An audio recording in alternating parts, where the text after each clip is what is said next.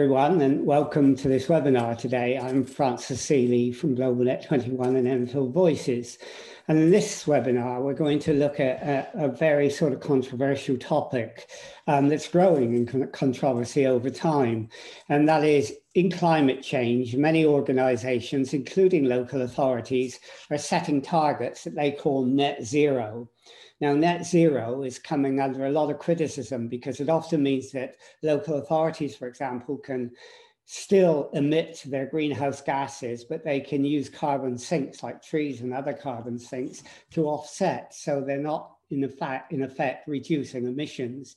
And there are some people that have called this monkey business. That's James Hansen's words, one of the leading climate change scientists in the world. And Greta Thunberg has called it, has said, in fact, that the word net can mean anything.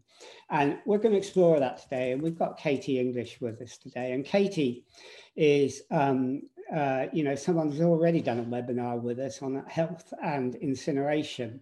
And she's going to go through this particular debate with us today. So welcome, Katie. Hello. I keep calling you Kate, but I must call you Katie. Welcome, Katie. And perhaps you could just tell us, just so everyone can, find out again about you and what you do. What has led to your passion for tackling climate change? That's a very good question. So I am a recent postgraduate from University College London, and the degree that I did was Environment, Politics and Society. And on that degree, I produced a dissertation focused on London's toxic air health crisis.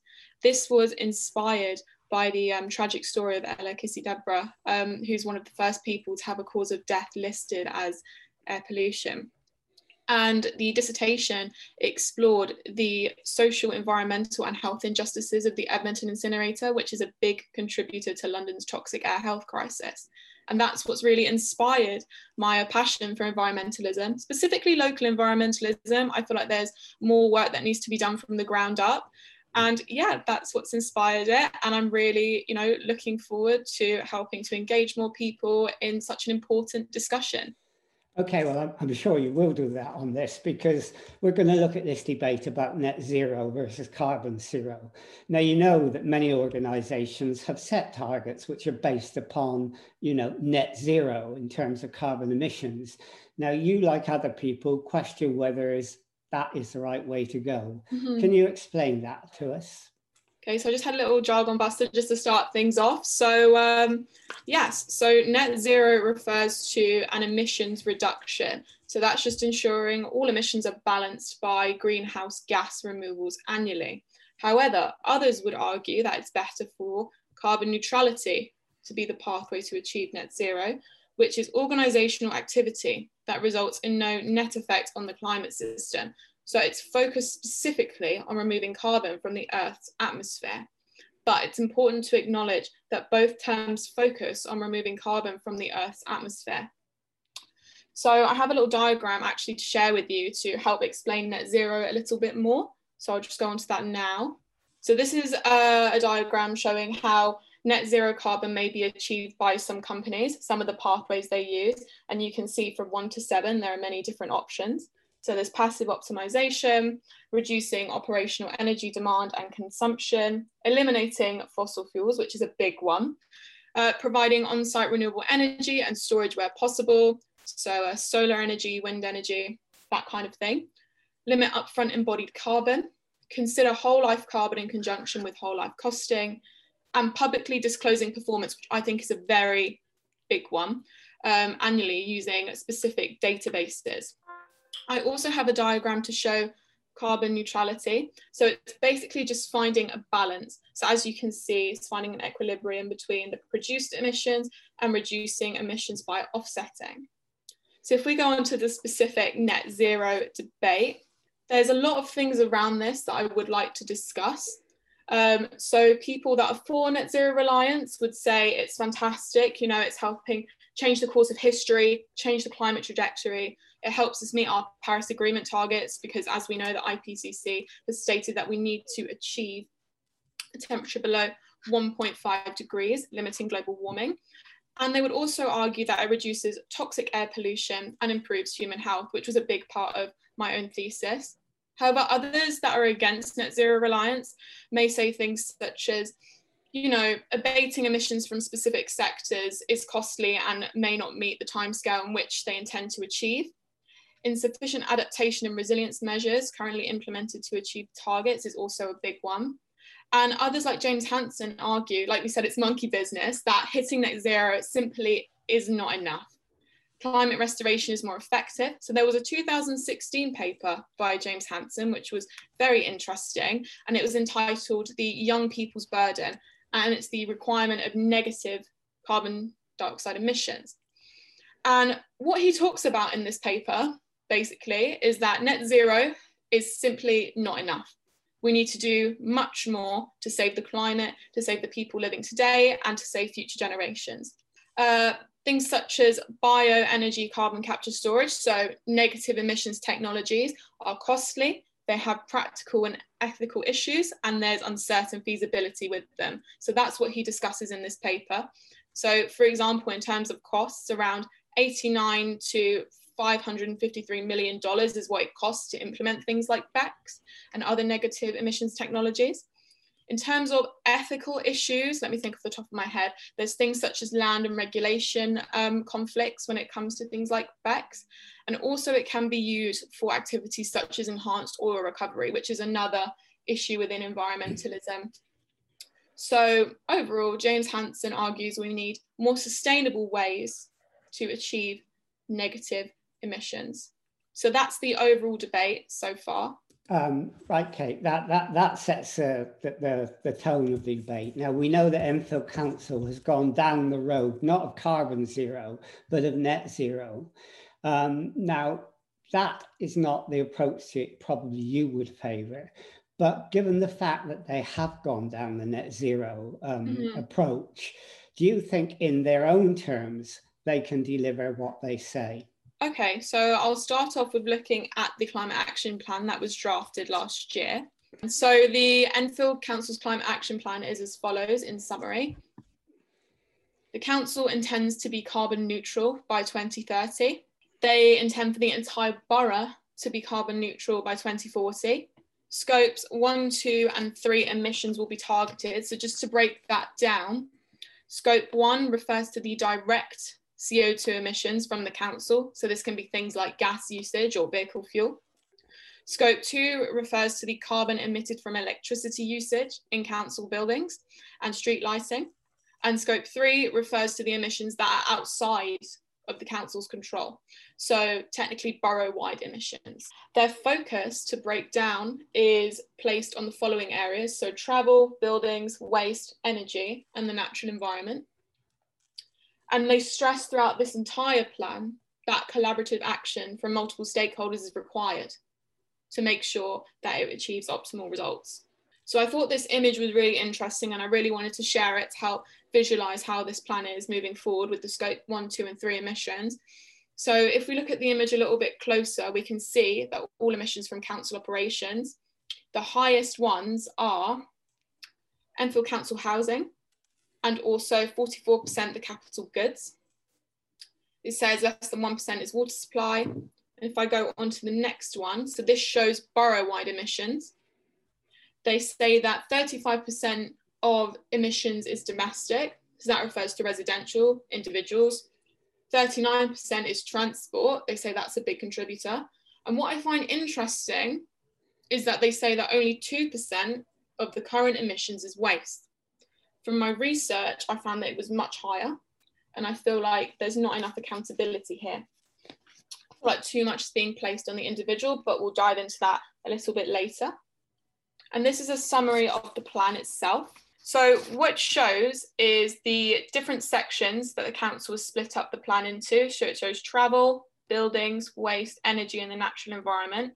And if we're just to look into this a little bit deeper, it shows, with the buildings, they want to increase green infrastructure. With energy, they want to achieve 100% renewable energy by 2040. Is that achievable? We'll find out later on. They want to increase biodiversity with regards to the natural environment. And they want to increase shared transport initiatives for travel, which was one of the biggest contributors to borough-wide emissions in the previous slide, as we see here. So yes, this is an overall summary of some of the targets that they are aiming to achieve. And what I'd like to question is, can the council achieve all these great and amazing things in the time stated?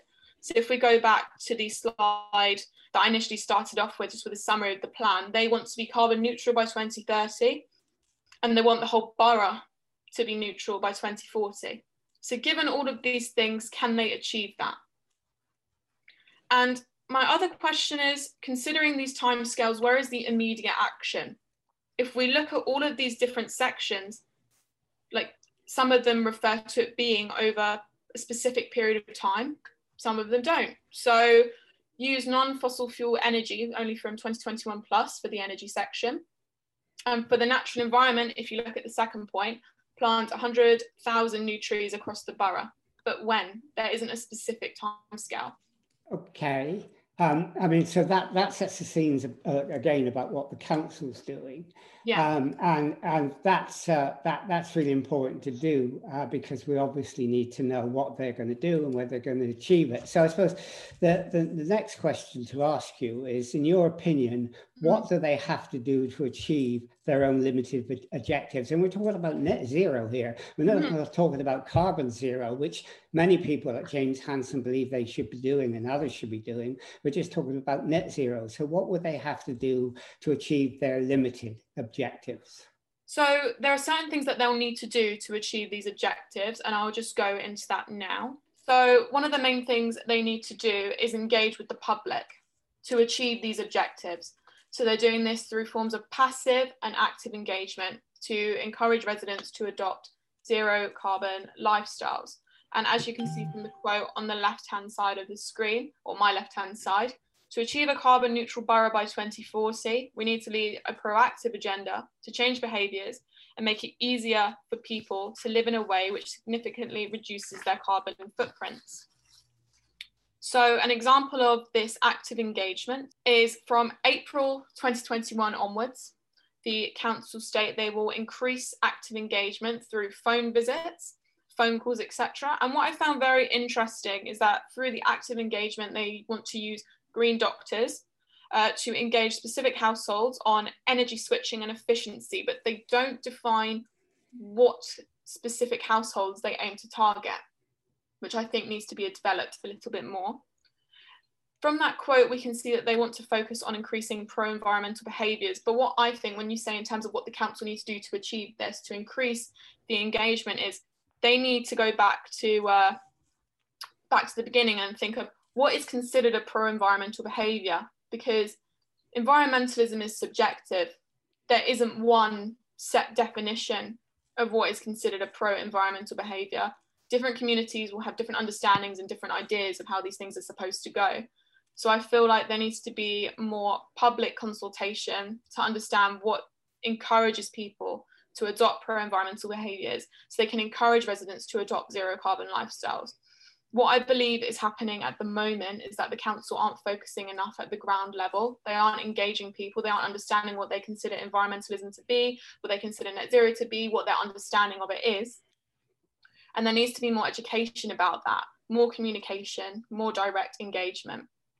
And then also what I found from the plan is targeting local businesses and enterprise through the climate change partnership. So one of their main targets within this specific point is to aim to have 150 businesses in the partnership by 2030. It doesn't state what specific businesses, it just says those with the biggest carbon footprint. And I feel like there needs to be more research done into that as well. You feel, do you, that the local authority hasn't really developed a proper community engagement strategy? Is that right? Yes, I agree. I feel from my research previously, for my thesis, and speaking to people directly, and from my research into this climate action plan, I feel that there's been a lack of public consultation, of that discussion with residents to understand what they feel environmentalism is, what pro-environmental behaviours are, what they want to see in the borough, what they consider to be the biggest emitters. There's a bit of a conflict there, and I feel like that needs to be explored more. And how can they do that better? What do they need to do? So there are several ways in which they can make that better. if I'm to think off the top of my head, I would say they need to have more meetings with the public. From my experience, when I was investigating the case of the Edmonton incinerator, some of the people that I spoke to said that they had requested the council multiple times to be involved in meetings and they were rejected. So I think the council needs to be more open on including the public in these meetings. So that is one way. Also, I feel like there needs to be more of these home visits, more events organised by the council to show these people, show the residents that they are valued, that they have a voice. So there needs to be a lot of improvement there. I get the feeling that not a lot is going on at the moment. They had a task committee that met and had a climate change strategy set up that you've talked about, and they've now, they seem to have now gone into hibernation. There may be things going on in the background, but the task committee, which itself met in secret, which was a real problem, doesn't seem to be meeting again. And the Environment Forum, which is a good idea, has got such a huge agenda that to be able to talk about climate change is only a small part of what they do. So they really need to rethink their agenda, don't they, about Absolutely. How they're going to communicate with the public. Yes, they do. They need to start from square one, essentially, because it feels like there is a huge disconnect. Again, from my studies, from speaking to local residents who were angered and felt upset, all these emotions that weren't being recognised by the council because of this massive incinerator, this huge project that's been going on, that's been in the planning phase for years and years and years, the redevelopment, for their feelings to be ignored, for their worries and their fears by a body that they're supposed to believe in, by, you know, local government that you're supposed to trust. It does create a lot of tension and a massive disconnect. So I feel, yes, as you said before, they need to redraft it, they need to change it, they need to take immediate action, is what I'm trying to say. So you think what's happened on the incinerator is a bad precedent for the future Absolutely. In terms of consultation? Okay, so I mean, the local authority, from what you're saying, has got a lot to do. It's got to actually rethink what it's doing. It's got to rethink its targets. It's got to think about whether net zero is the right sort of target. It's got to think about if it's offsetting and whether that's effective and whether it will work, because lots of people think offsetting don't work. And you talked about that now. And they've got to consult and engage the public in a much more collaborative way than they've Absolutely. Done in the past. Okay, but so you've dealt with some of the consultation, but it's important, isn't it, that when you have a strategy, that it's ongoing, that there is constant collaboration with stakeholders in the community. And how successful do you think the council there has been in achieving that? So in terms of the climate action plan being feasible, as we discussed, you know, with the public consultation, how important that is the second part of the pyramid. There is a huge disconnect and that does need to be addressed. There's also issues with accountability and funding, which we did just discuss with the accountability in terms of the council acknowledging that they're not doing enough.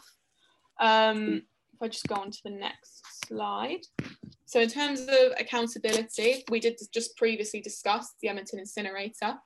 Also, what I found very interesting is that there's no mention of the greenbelt or agricultural land in this climate action plan, and that is such a big thing.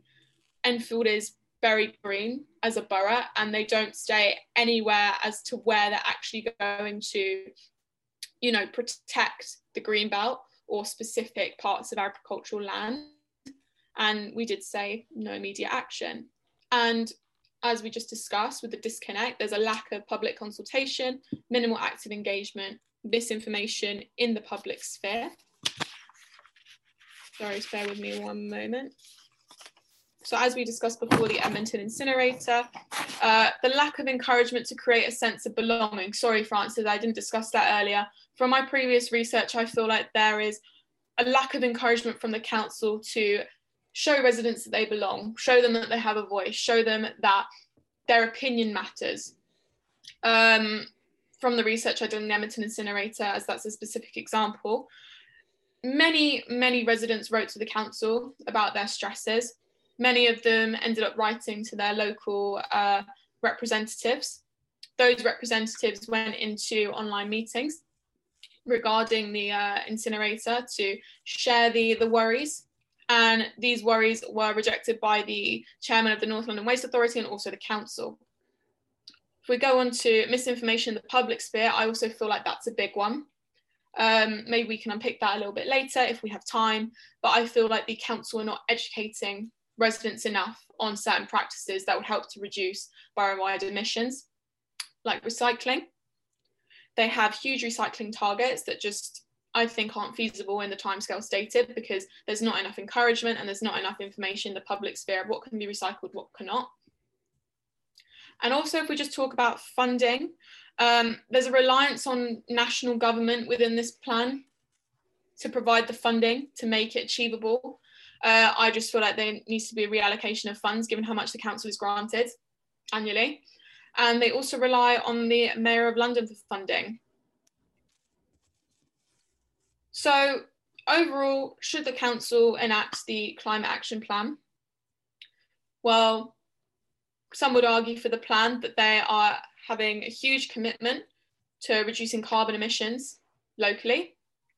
They would argue that they are acknowledging in their plan from the beginning, as we saw the initial slide about the climate action plan, that all stakeholders need to be included to enact change. They are supporting changes in waste management and disposal practices, but not enough. They aim to complete all aims for the council in 10 years and for the borough in 20 years. But the people that are against it, or just the points that I've discussed, there's insufficient funds supposedly to enact change, but I just believe there needs to be a reallocation of funding. There's a lack of public engagement and public support. There's still support for waste incineration for the fight in the low carbon economy. We need to phase out incineration and implement more sustainable alternatives.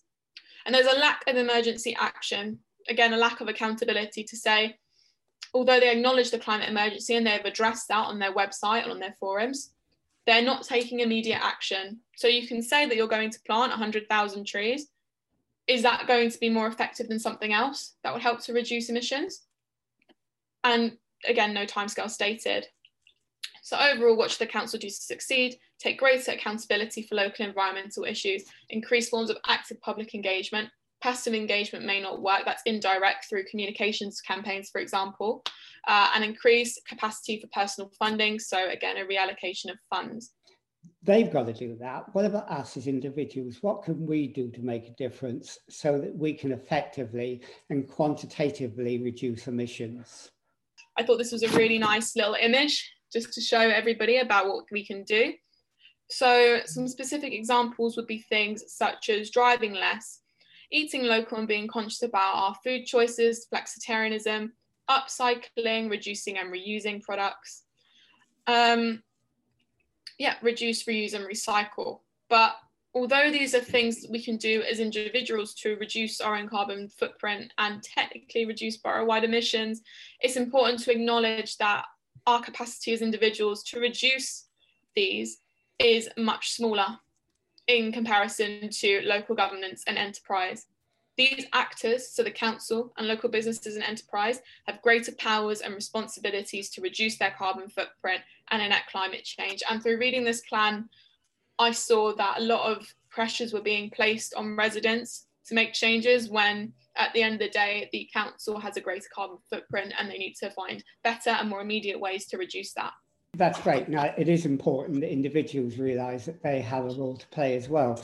But I mean, going back to the local authorities, and not just Enfield, I mean, we don't want to pick on them, but, there has been a great move in the last, year to get councils to declare a climate emergency. Yes. And do you get the feeling that, because they feel they have to do it, because everyone's do it, we must do it, we must jump on the bandwagon, they're not really thinking it through. And so they're producing what I call, and it probably is an unfair description, but a box standard climate change strategy, because they're not thinking through all the consequences of the climate change emergency. No, I completely agree with you, Francis. I mean, I'm not trying to pick on them by any means. I think it's great that they've acknowledged that there's a climate emergency and that we need to act on it. However, as you just said, I just think they are giving a box standard answer to the problem. They aren't looking at these specifics. So yes, we have all these diagrams and visualizations and pie charts showing what the biggest contributors to emissions are, but they're not going to the ground level and speaking with the public, or, you know, taking effective, immediate measures. This is a climate emergency at the end of the day. People are suffering. People will continue to suffer if we don't act immediately. And the other thing is that, you know, climate change strategy, if you look at what's happening in America, if you look at it, Yes. what's happening in some other local authorities here, they're doing a tremendous amount more. What the Enfield plan does not include is a lot of other things Yes. that people think are essential. Adaptation, for example, climate change adaptation is half of the problem. Everyone's saying we've got to really concentrate on that because climate change is happening. It's going to happen whatever. Yeah. And also climate justice. Lots of local authorities 100%. In America are looking at how they link in climate strategy with climate justice in Green New Deals. Now, there's none of that in the Enfield plan, is there? No. And so there's a real long way to go. Which is why I found it interesting that they say they're going to focus on, you know, changing the electricity usage and just general energy usage of specific residents and communities. I was thinking, what are you exactly referring to? Surely you should be trying to increase engagement of communities that are currently underrepresented, that are being affected by these injustices, like you said, focusing on climate injustice, focusing on climate justice. Again, I don't mean to repeat myself, but from the research that I did over a couple of months for the Edmonton incinerator, I noticed that communities that had higher proportions of Black, Indigenous, people of colour were not being, you know, their voices were not being heard. They were not being recognised. They were not being represented. Their pro-environmental behaviours were not being acknowledged. And I feel like that does need to change. Like you said, I think it's brilliant that other countries and other organisations within those countries are acknowledging that and, you know, tackling it and trying to, you know, create a wider discussion to target the problem. So, I mean, would your last message to be to a local authority, look, you know, local politics is a nasty business. There's lots of personal animosities. There's lots of bickering. Yes. Climate change is more important than that. It's above all of that. You've got to work together. Forget your differences. Work with absolutely 100%. Everyone. I completely agree. They need to welcome anyone and everyone. That it can't just be a council-based thing. It has to be a community thing. It has to be a community vision, a local vision, for it to work and for it to be 100% effective. Okay, well, thanks, Katie. I mean, that's great. I mean, you've given a really great explanation of the carbon zero versus carbon net zero debate. You've talked eloquently about what the local authority is doing. You've looked at some of the deficits in it. They're important. You've talked about collaboration. You've talked about how the community needs to be involved and how it needs to be a whole total community endeavor with everyone on board working together. Forget the politics, forget the bickering. Absolutely. Working together in order to achieve a positive end, because, you know, we are in a very dangerous situation if we don't all work together. Okay, well, thanks very much for that. And, you know, it's been great to have you talk about this, and I'm sure we'll get you talking about other things in the future as well, because you do your research exceptionally well. So thanks, Katie, for doing that. And we'll finish this interview and presentation now.